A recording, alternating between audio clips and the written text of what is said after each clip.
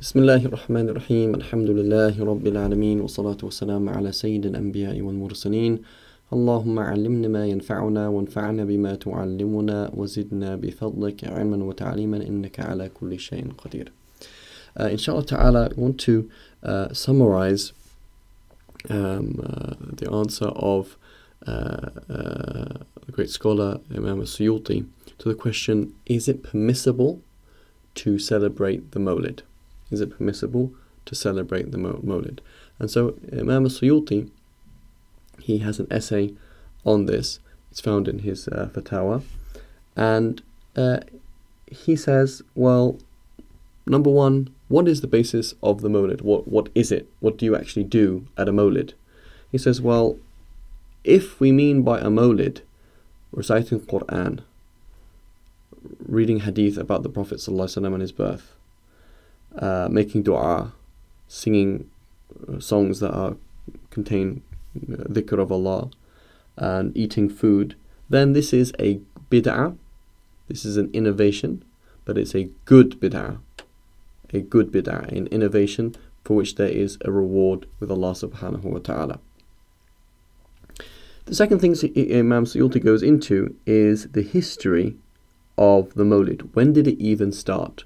And so it actually started with Malik al-Muzaffar, which is who was the brother-in-law of Salahuddin al-Ayyubi. And he died, I believe this is in the 7th century of Hijri, 633. And he would every year spend a lot of money on making mawlids actually, and celebrating the mawlid and feeding people. It's related that from Ibn al-Qayyim al-Jawzi that in his work on history, that this king would have, that some people attended once to one of these mawlids, and there were 3,000 sheep slaughtered for that mawlid and eaten at that mawlid, 10,000 chickens, 30,000 platters of sweets. Okay, and every year he would spend a lot of money. Now the point as well that the historians mention is that many ulama, we don't just mean religious people, but ulama, people who know the deen, would attend these mawalid. They would attend. One of the attendees actually wrote a book. This is Sheikh Abu al-Khatib Ibn Dihya. He actually wrote a volume on the merits of celebrating the Mawlid. He was an alim, a historian, muhaddith, etc.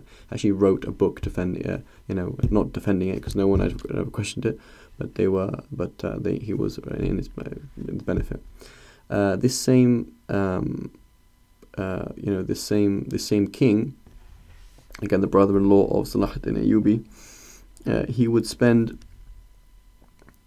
a lot of money on the Mawlid. He would spend every year 300,000 gold dinars on the Mawlid, besides his other generous works such as freeing prisoners, because they were at the time they're from the Crusaders, giving water to the people for the people going on Hajj, and for general service of Mecca, of the Haramain, Mecca and Medina. And so this shows us that we have a righteous person who was Sunni. He began this celebration for a good reason. He did lots of good things, and people considered it to be good. There's an objection that it is a bid'ah, and this is what Imam Suyuti said. He said it's a bid'ah, and in reality, and so we agree. Of course, it's a bid'ah. It didn't exist, and in reality, and Ibn Hajar al-Asqalani, the great commentator, muhaddith and commentator on Sahih Bukhari, he said, the basis of the Mawlid is it's an innovation that has not reached us from the first 3 generations of the righteous Muslims. The first 3 centuries of the generations of these righteous Muslims, Salaf as-Salih, it's not reached us that they ever celebrated this. There's no basis. He's saying there's no basis in the Quran or Hadith for any of these things. Okay. And then Ibn Hajar continues, he says, however, since it has virtuous aspects and otherwise, sometimes people get together and they do good things. Sometimes there's celebration where bad things happen, just like Eid. On Eid, there might be inappropriate mixing between the genders. There might be all sorts of things, and so there could be something good, could do something bad, right? And so and so he says something could be good, could be bad. He says, whoever seeks those good deeds, those good aspects, the good things to do with the Mawlid, and avoids the bad ones, then they are doing a good innovation. They're doing a good innovation.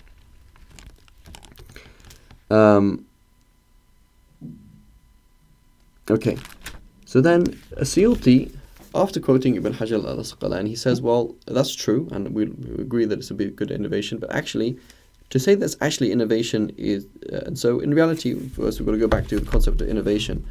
Imam al-Shafi'i, and thereafter him the likes of Imam Nawawi and Izz ibn Abd Salam and others, they confirm the fact that a bid'ah is not intrinsically bad. You could have a bid'ah that is bad.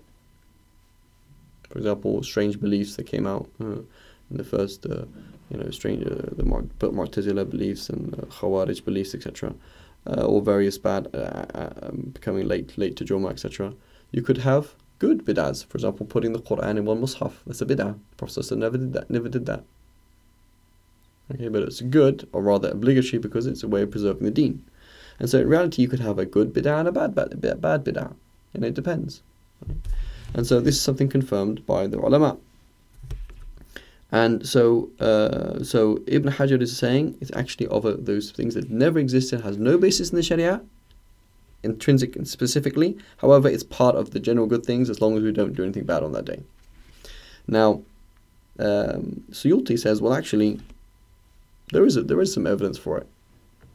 It's not direct, but there is evidence for it. Number one,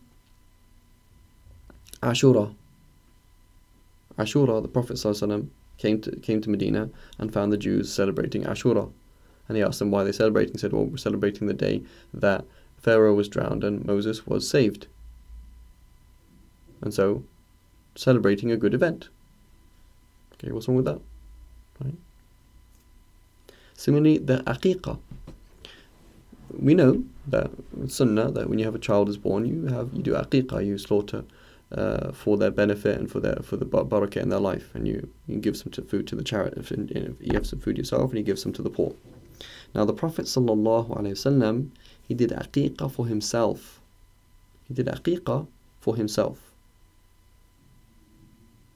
Now, Suyuti points out that aqiqah is not done twice. Once it's done for you as a child, you don't do it again. Now, did anybody do aqiqah for the Prophet ﷺ? Yes. Yes, actually. I believe here I have it here. It's either his uncle or his grandfather. They did. I think it must be his uncle here. He did aqiqah for him, that he slaughtered a sheep on the 7th day of the Prophet ﷺ's life. And so that means that the Prophet ﷺ celebrated his own birth. The Prophet ﷺ celebrated his own birth. Okay, so that means we can also celebrate his birth. Okay, so Ibn Hajar, so this is a position of Suyuti that's not actually a bid'ah at all. And so, what do we? In conclusion, we say, let's assume it's not. Let's assume Imam Suyuti is wrong, that it is a bid'ah. It's a bid'ah where you do good things. And so anything that you inaugurate that promotes the general interest of the Sharia is something good, right? Is this a special Eid, that something special happens on this day that it's different, that you can't fast it, for example? No. The days you can't fast is Eid al-Adha and Eid al-Fitr, right? And so it doesn't take any particular Sharia ruling. Just like, for example, if someone wrote a really beautiful poem about for example, praying on time, that doesn't take the ruling of the Quran, does it? Because the Quran is something sacred and you can't touch it without wudu, whereas the poem is something sacred in that it's promoting the general interests of Islam, but it doesn't take the ruling of the Quran. Same kind of thing.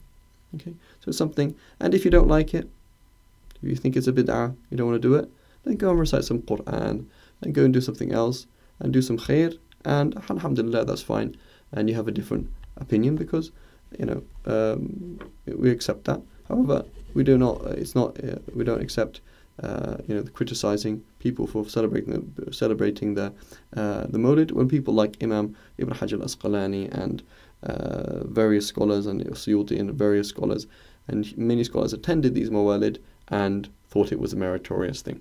وصلى الله على سيدنا محمد وعلى آله وصحبه وسلم.